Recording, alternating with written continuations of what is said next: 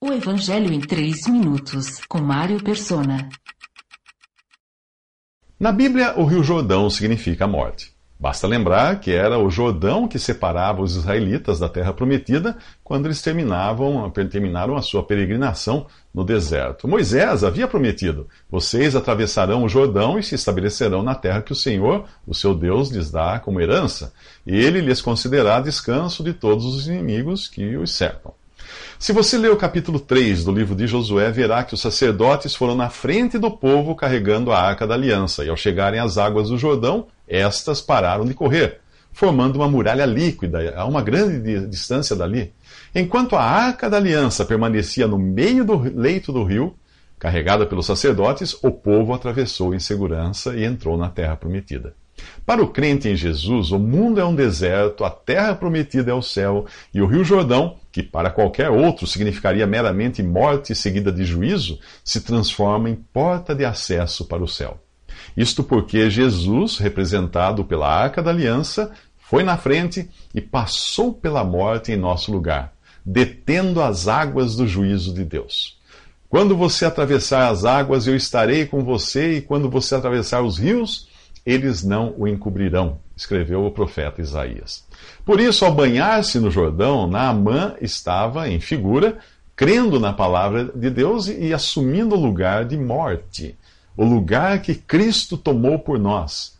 E a sua cura se deu por pura graça, pois ele nem mesmo merecia ser curado, por ser um inimigo de Israel e estranho às promessas de Deus para o seu povo. A princípio, Naamã não queria nem aceitar lavar-se no Jordão, pois ele achava aquilo muito banal.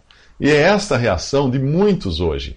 São os que ouvem falar que a salvação é por fé em Jesus e indagam: como assim? Basta eu crer em Jesus? Não é possível que a salvação seja fácil assim. Eu preciso fazer algo, dar esmolas, esforçar-me, perseverar até o fim, fazer penitência, etc, etc, etc. O que essas pessoas não percebem é que a salvação é realmente difícil, mas o sacrifício que ela exigia era maior do que qualquer pecador poderia fazer. Ela custou a vida do Filho de Deus.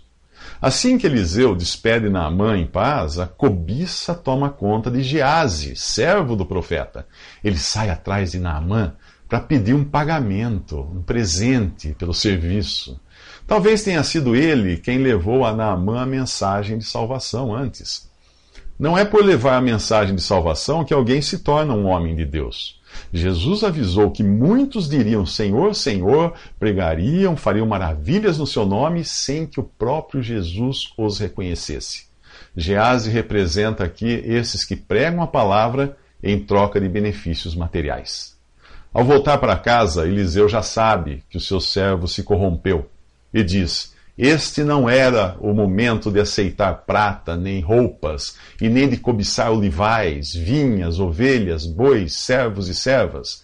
Por isso a lepra de Naamã atingirá você e os seus descendentes para sempre. Este é o fim que Deus reserva aos mercenários da fé. Visite 3minutos.net. Dúvidas? Visite respondi.com.br.